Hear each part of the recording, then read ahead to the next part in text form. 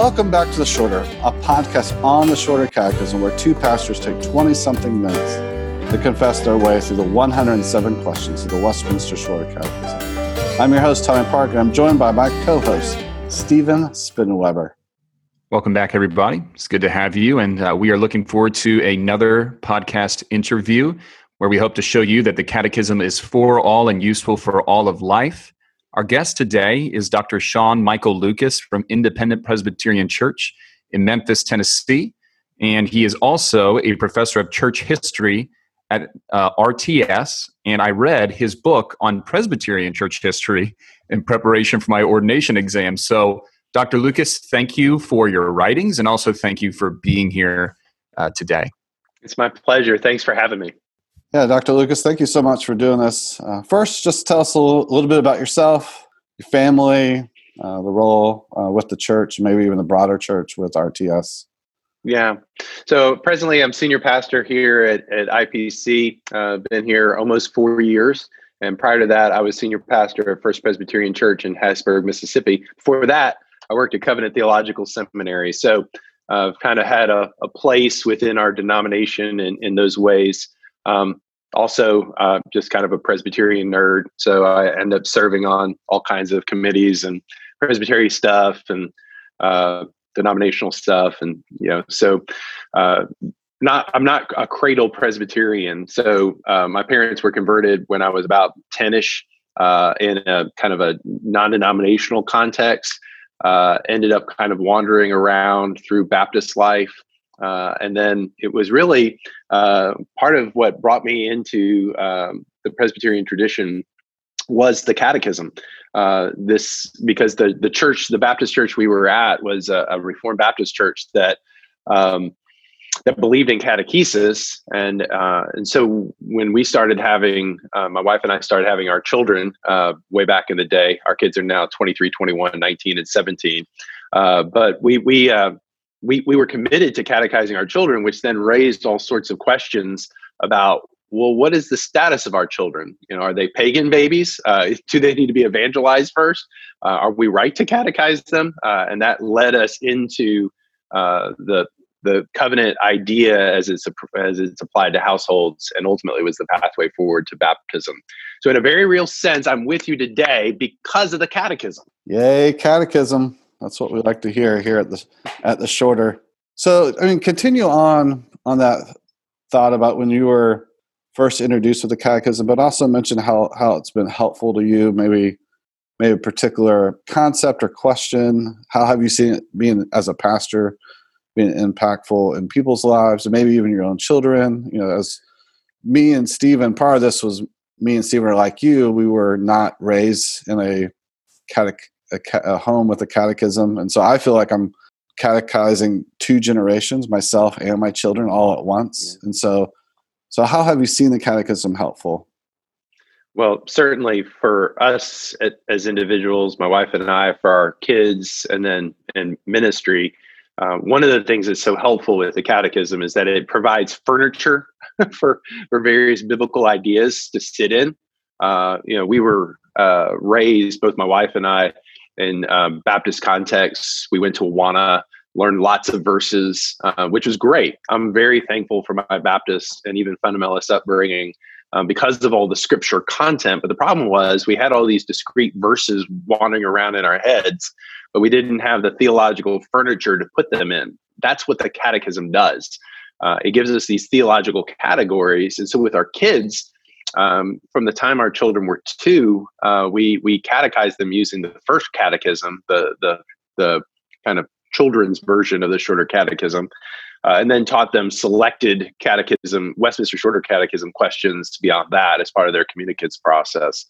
And so, even a 2-year-old can learn these catechism questions and have furniture for when they're reading the Bible, when they're hearing the Word of God preached, when they're in a Bible study, when they're at school, talking to other believers from other denominations. They have these categories, these pieces of furniture that help make sense of what they're hearing, and also to talk with others. Well, or to listen. Like my youngest coming back from his Bible class he goes to a local Christian school here, where he was hearing the teacher say things. He's like, I don't think that's right. And I was like, well, why don't you think that's right? And he begins to explain, and whether he knows it or not, he was explaining in the categories they had learned from learning the catechism.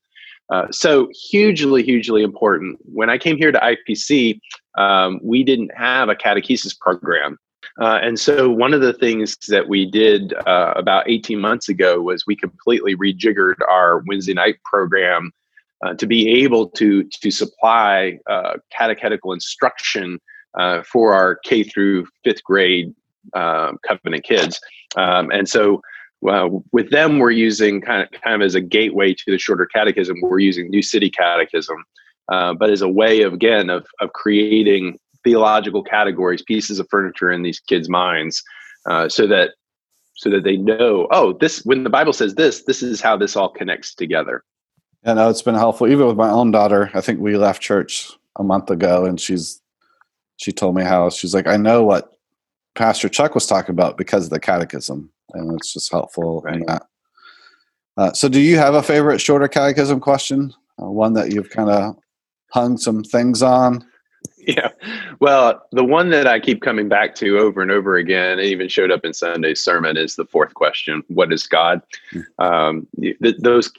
God is infinitely, eternally, and unchangeable in his being, wisdom, power, holiness, justice, goodness, truth. Each of those first three words modifies the other seven.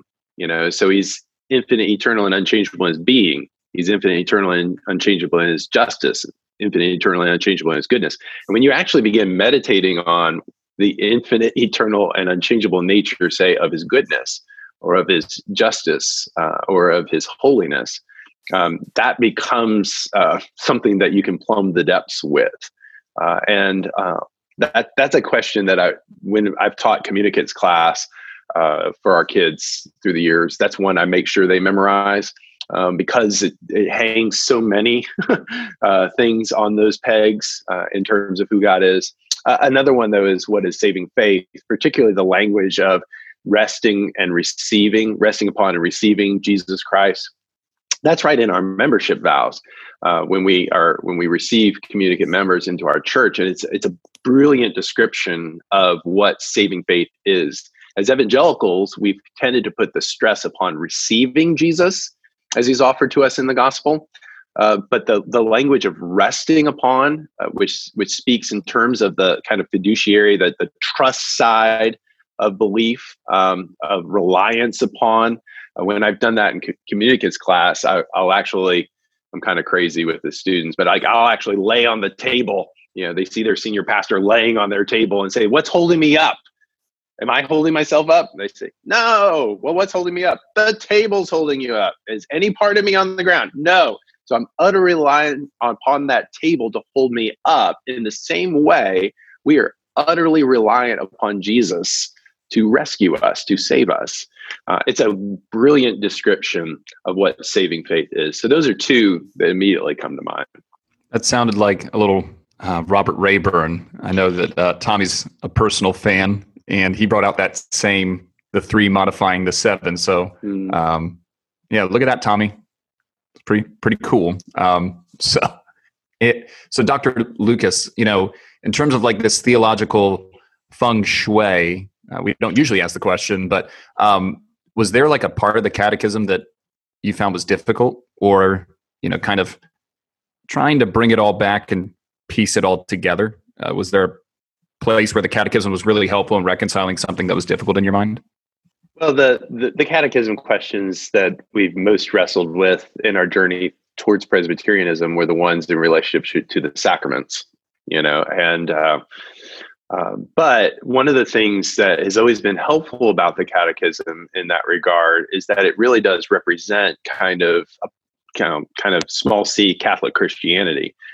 It's not as though the catechism is doing anything particularly strange. It really is an exposition of the Apostles' Creed. I mean, when you think about it, in ancient forms, medieval forms of catechesis, of training disciples, the church believed that to be a well-trained disciple, you needed to understand, the way of salvation. You needed to understand the Ten Commandments, and you needed to understand the Lord's Prayer. And when you think about it, That's what the catechism is. It's an explanation of what's necessary for salvation, the Ten Commandments and the Lord's Prayer. And so in that regard, even thinking about how this catechism is structured has kind of provided a spine for me, for my family, for our church. And just as a reminder, we're not doing anything strange. The things that we are confessing are the things that are most surely believed among us. It's part of the reason even why we use catechisms as part of our corporate worship. So when I came here, we always had a statement of faith. More times than not, it was the Apostles' Creed, but then sometimes the ministers would choose other scriptures, and it just felt a little haphazard. So for the last couple of years, we've just worked our way through catechisms. So last year it was the Shorter Catechism. This year it's the Heidelberg Catechism. Next year, because our kids are memorizing, it's going to be the New City Catechism. And we're just going to keep going on a cycle again, because there are those places where people wrestle. And the catechisms give great short answers to the theological issues that most people struggle with.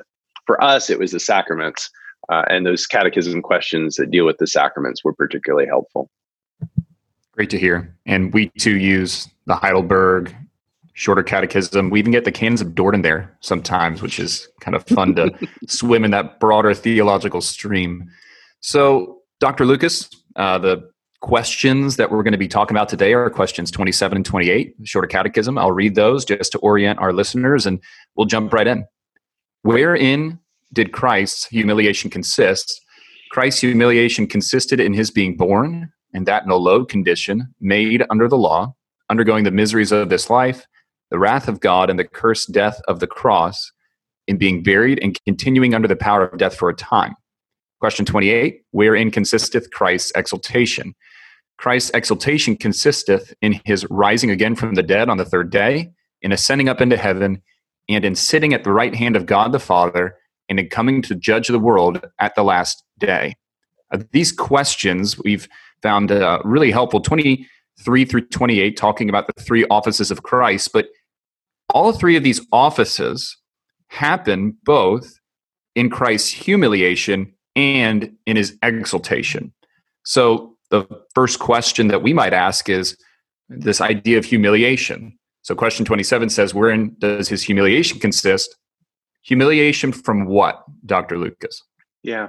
Well, even before we get there to that question, one of the things that we need to think about these two questions and recognize is they actually are simply the Apostles' Creed. I mean, the seven descriptors in question 27 are in fact the seven descriptors that you have in the Apostles' Creed. I believe in Jesus Christ, his only Son, our Lord, who was conceived by the Holy Ghost, born of the Virgin Mary, suffered under Pontius Pilate, was crucified, died, buried. He descended into the grave or into hell. So in many ways, that's what you've got going on here. He's being born, that in a low condition, made under the law, undergoing the miseries of this life, the wrath of God, the curse of death of the cross, and being buried and continue under the power of death for a time, which is a better explanation, by the way, of he descended into hell.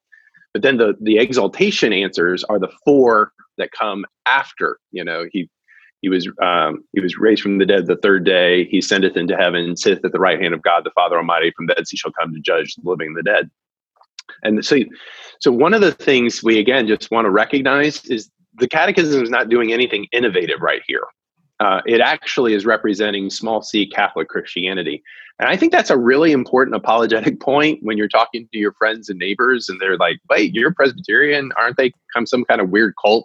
That's what my father-in-law thought. When we were becoming Presbyterian, we were joining some kind of weird cult. No, we're part of kind of universal Christianity. I mean, we confess the things that are most surely believed among Christians.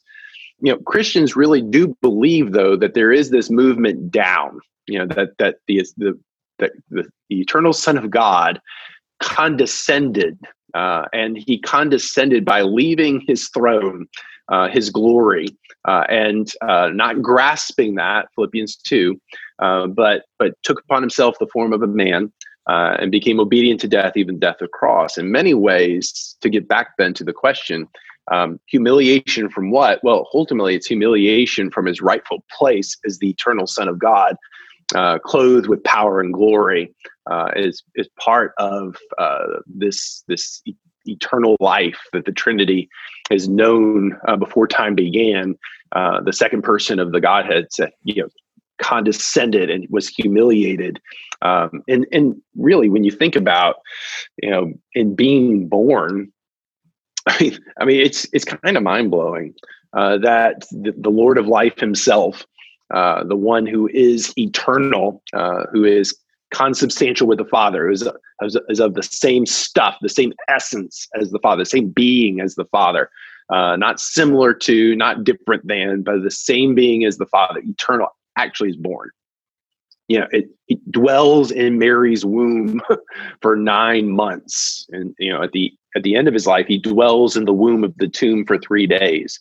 But 9 months in Mary's womb, the eternal Son of God from conception, God and man coming together in that way. It's really remarkable, and it's the beginning of that condescension that Christ experiences on behalf of his people. Yeah, a very different set of accommodations.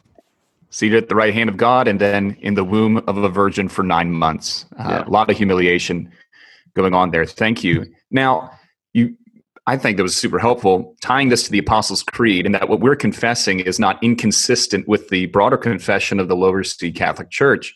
But this idea of being made under the law may be somewhat unfamiliar to those who are coming to this question for the first time.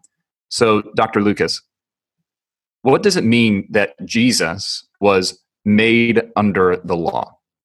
Yeah, so that's a clear reference to Galatians 4, where Paul writes, when the fullness of time was come, God sent forth his Son, born of a woman, made under the law. And that's particularly in his role as the Messiah. So that gets back to the framing point that you made, that these two questions occur within the larger section in the Catechism that speaks of Christ as our mediator.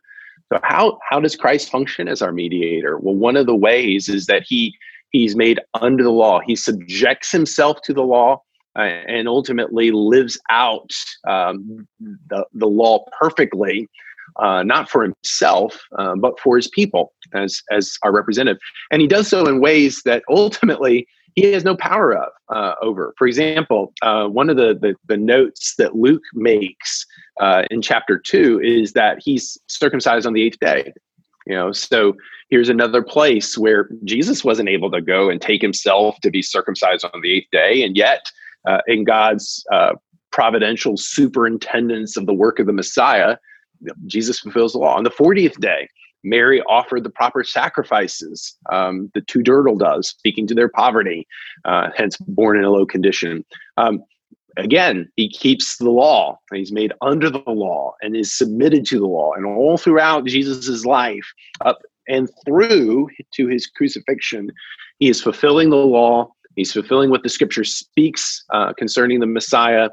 And in that regard, he is doing this as our representative, identified with us in such a way that he is able ultimately to have that righteousness imputed. The satisfaction of the law is going to be imputed to those who put their trust in him. And that's part of that glorious exchange that the Catechism speaks of, but also that Luther spoke of, where he takes our sin upon himself.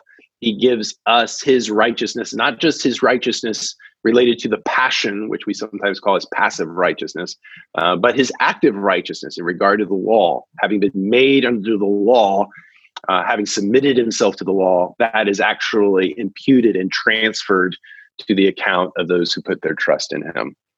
So that word law comes up a lot, especially in Pauline epistles. And so we can understand, I think, properly, right, that Jesus came and satisfied not just the moral law, the 10 Commandments were in its summary comprehended, but also the ceremonial law, as you're referring to, the circumcision on the 8th day. And so Christ satisfies the whole of the law for us. And so, our justification is not found in our law keeping, but in his, that he was made under it and fully satisfied it. Yeah, precisely. Romans 10:4 talks about the fact that Christ is the end of the law. He's both the telos, the purpose point of the law, but he also brings those ceremonial laws and civil laws to an end in that he has satisfied them fully. The moral law continues on because in Jesus' own teaching, he reaffirms that moral law and says, not a jot, not a tittle will be done away with until the end of the age. And so that Romans 10:4 passage really does get us to that point you just made.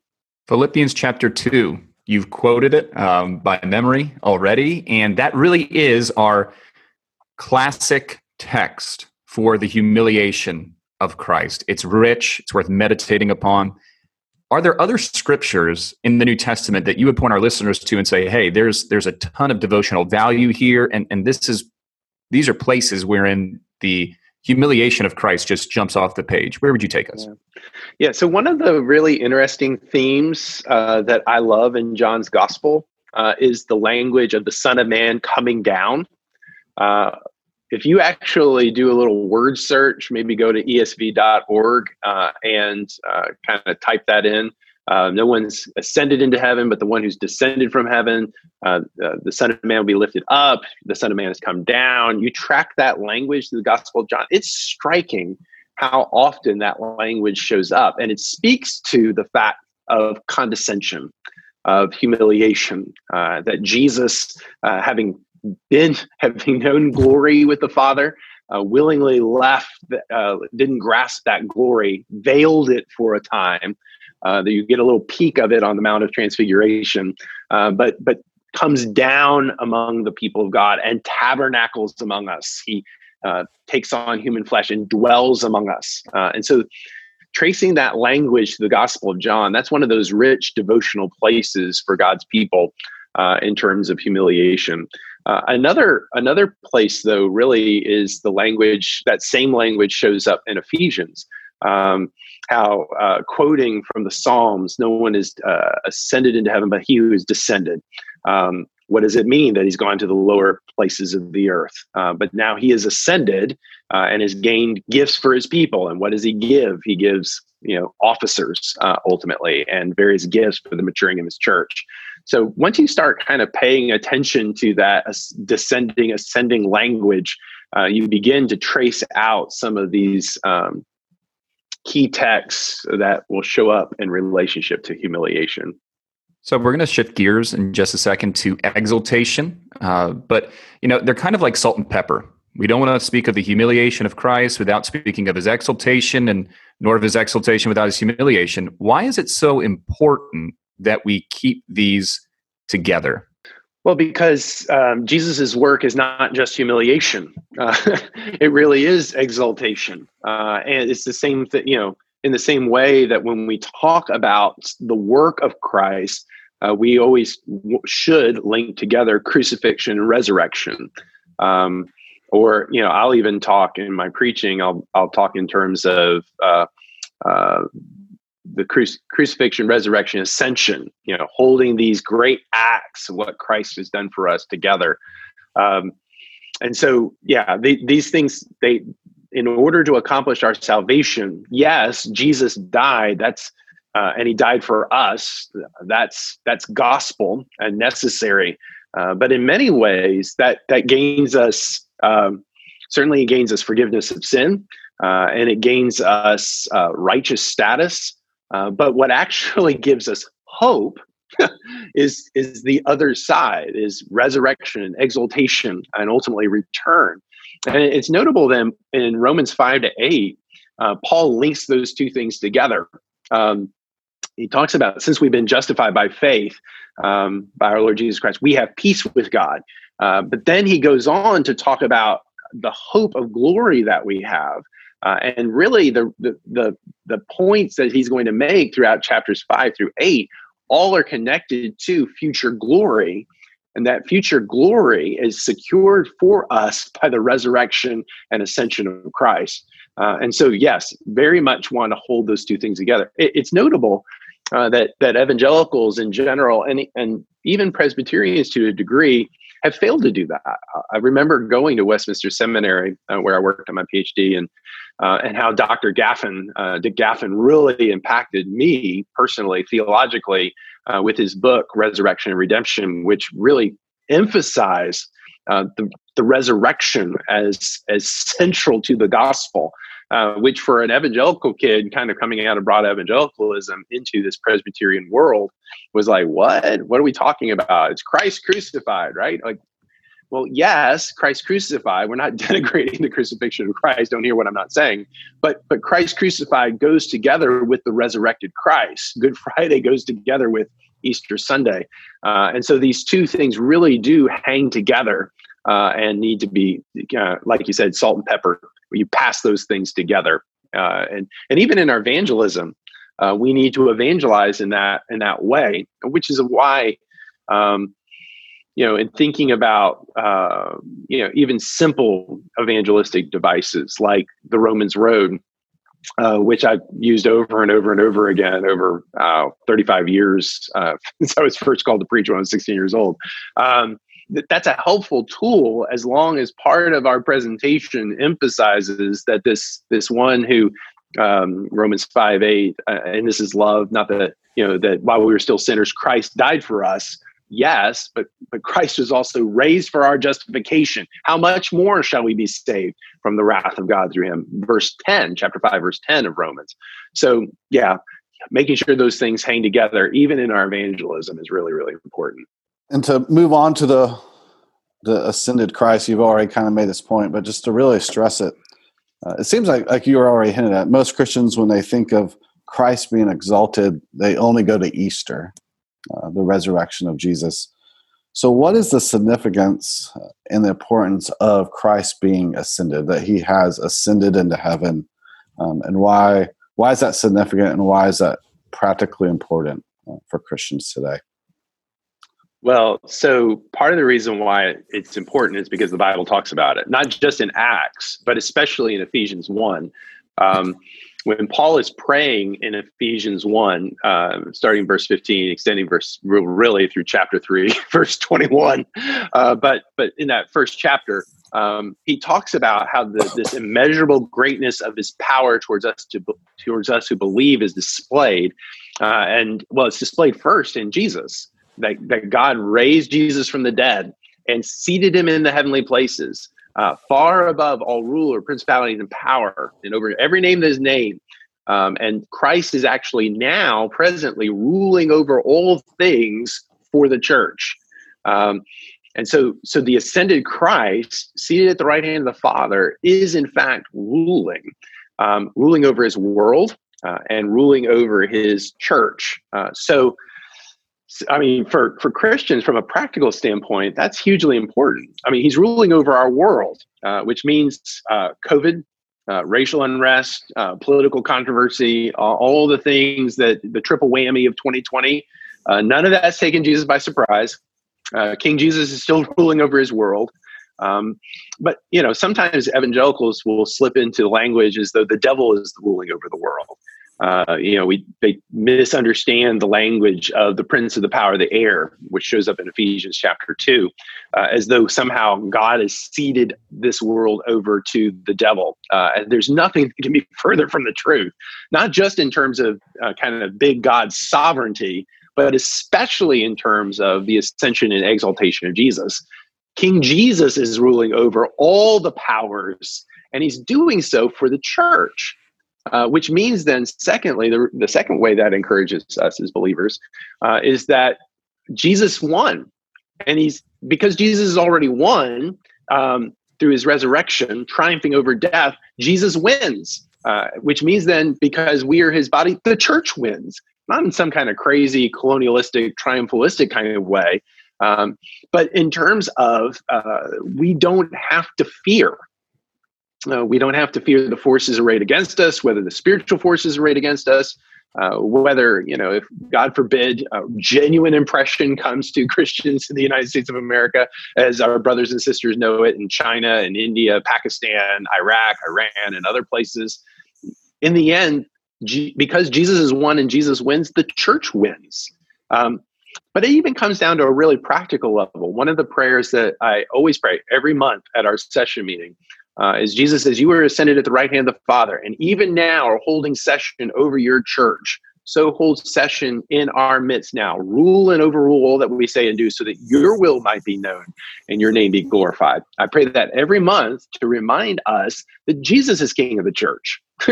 And he hasn't given that over to pastors and elders to work their will indiscriminately or somehow divorced from the will of King Jesus. Jesus is actually ruling in our midst. All too often in session meetings, we forget that. And we really actually think that we're in charge. But this is Jesus's church. We really do believe that he's the king of it, which means we need to listen for his voice, and we need to deal well with one another because he rules through elders. And our polity all really very much depends on this idea that Jesus is ascended to the right hand of the Father. There's one last way, though, that's very practical for believers. Romans 8 talks about the fact that because Jesus is ascended to the right hand of the Father, he ever lives to make intercession for us. And so Jesus, even now, the resurrected and ascended Christ, is interceding. He's praying. He's mediating. Those three offices of prophet, priest, king are being exercised right now at the right hand of God the Father Almighty. And in his priestly role, he intercedes for us, which is why the writer of the Hebrews will say in chapter 7, verse 25, Jesus saves us to the uttermost. Well, how does he do that? Yeah, from beginning to end, he ensures that we persevere because he is interceding at the right hand of God the Father for us. Yeah, that is good encouragement. And another piece of this exaltation is the second coming, that he will come back to judge the living and dead. So what's usually, particularly us reformers, it's all going to pan out in the end, which doesn't get us leaning forward as it should. So maybe, similar question, what is the significance of the exaltation of Christ, particularly with the second coming of Jesus? Well, yeah. So for those who hold an amillennial, quote unquote, position, we've tended to not kind of hold on to the idea of the imminent return of Christ. We've kind of ceded that idea to our premillennial brothers and sisters. But there's nothing that would be incompatible with an amillennial position when it comes to last things that right now Jesus is ruling over his church. And the imminent return of Christ. Jesus can return at any minute. I mean, that to me, that's the clear implication of what Paul says in 1 Thessalonians chapter 5, that his coming will be as a thief. We won't expect it, but we ought to be ready for it. So to use your language, we need to be, looking forward to, as John said, come, Lord Jesus. We're ready for you to come. Maranatha, come quickly. And so, when the reason why we long for the return of Jesus is we long for the wrong to be made right.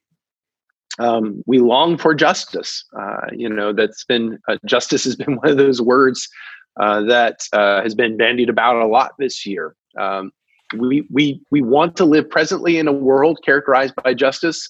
God's word promises us that King Jesus ensures that justice happens, but justice will finally happen. God's world will be just and right when Jesus returns. And so part of the parable of the important widow in Luke 18, she's knocking on the door of the judge, demanding justice. And Jesus says, so shall it be for my followers who pray, asking the Father for justice. He will do it quickly. We long for justice ultimately, and it will come. This world will be just. It will be right when Jesus returns. And then we will know wholeness, shalom, peace. Justice and peace do embrace in the end.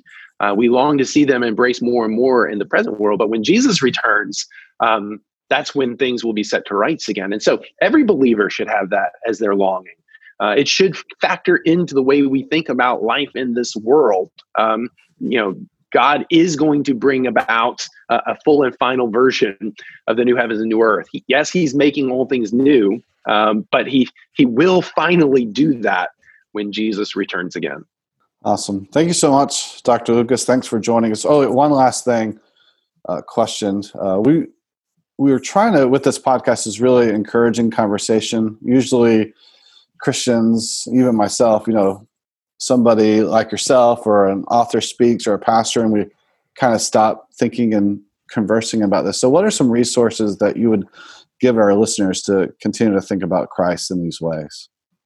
Well, the two best books that I've ever read on the work of Christ were both by Donald McLeod. One called The Work of Christ, The Person of Christ. And then the other, which is, though it deals with person, he deals with the work of Christ some in that book. And then the other called The Cross of Christ.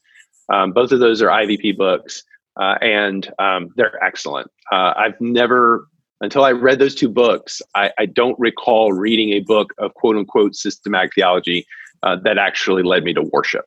And there were various points in both of those books where tears came to my eyes and I just simply bowed in my head in worship. Don't be put off by the idea that there's somehow theology. They're incredibly accessible, remarkably easy to read. McLeod is a brilliant writer, and I would recommend those highly. Well, thank you, Dr. Lucas, for joining us on the podcast today. I'm going to put a plug in for your book on Presbyterian church history. It was a page turner. Somebody who can make Presbyterian church history a page turner is a gifted writer indeed. So thank you for your labors, and thanks for your time today. Thanks so much. And thank you to our listeners for joining us once again. We look forward to continuing the conversation with you. Until we talk next time, keep it short.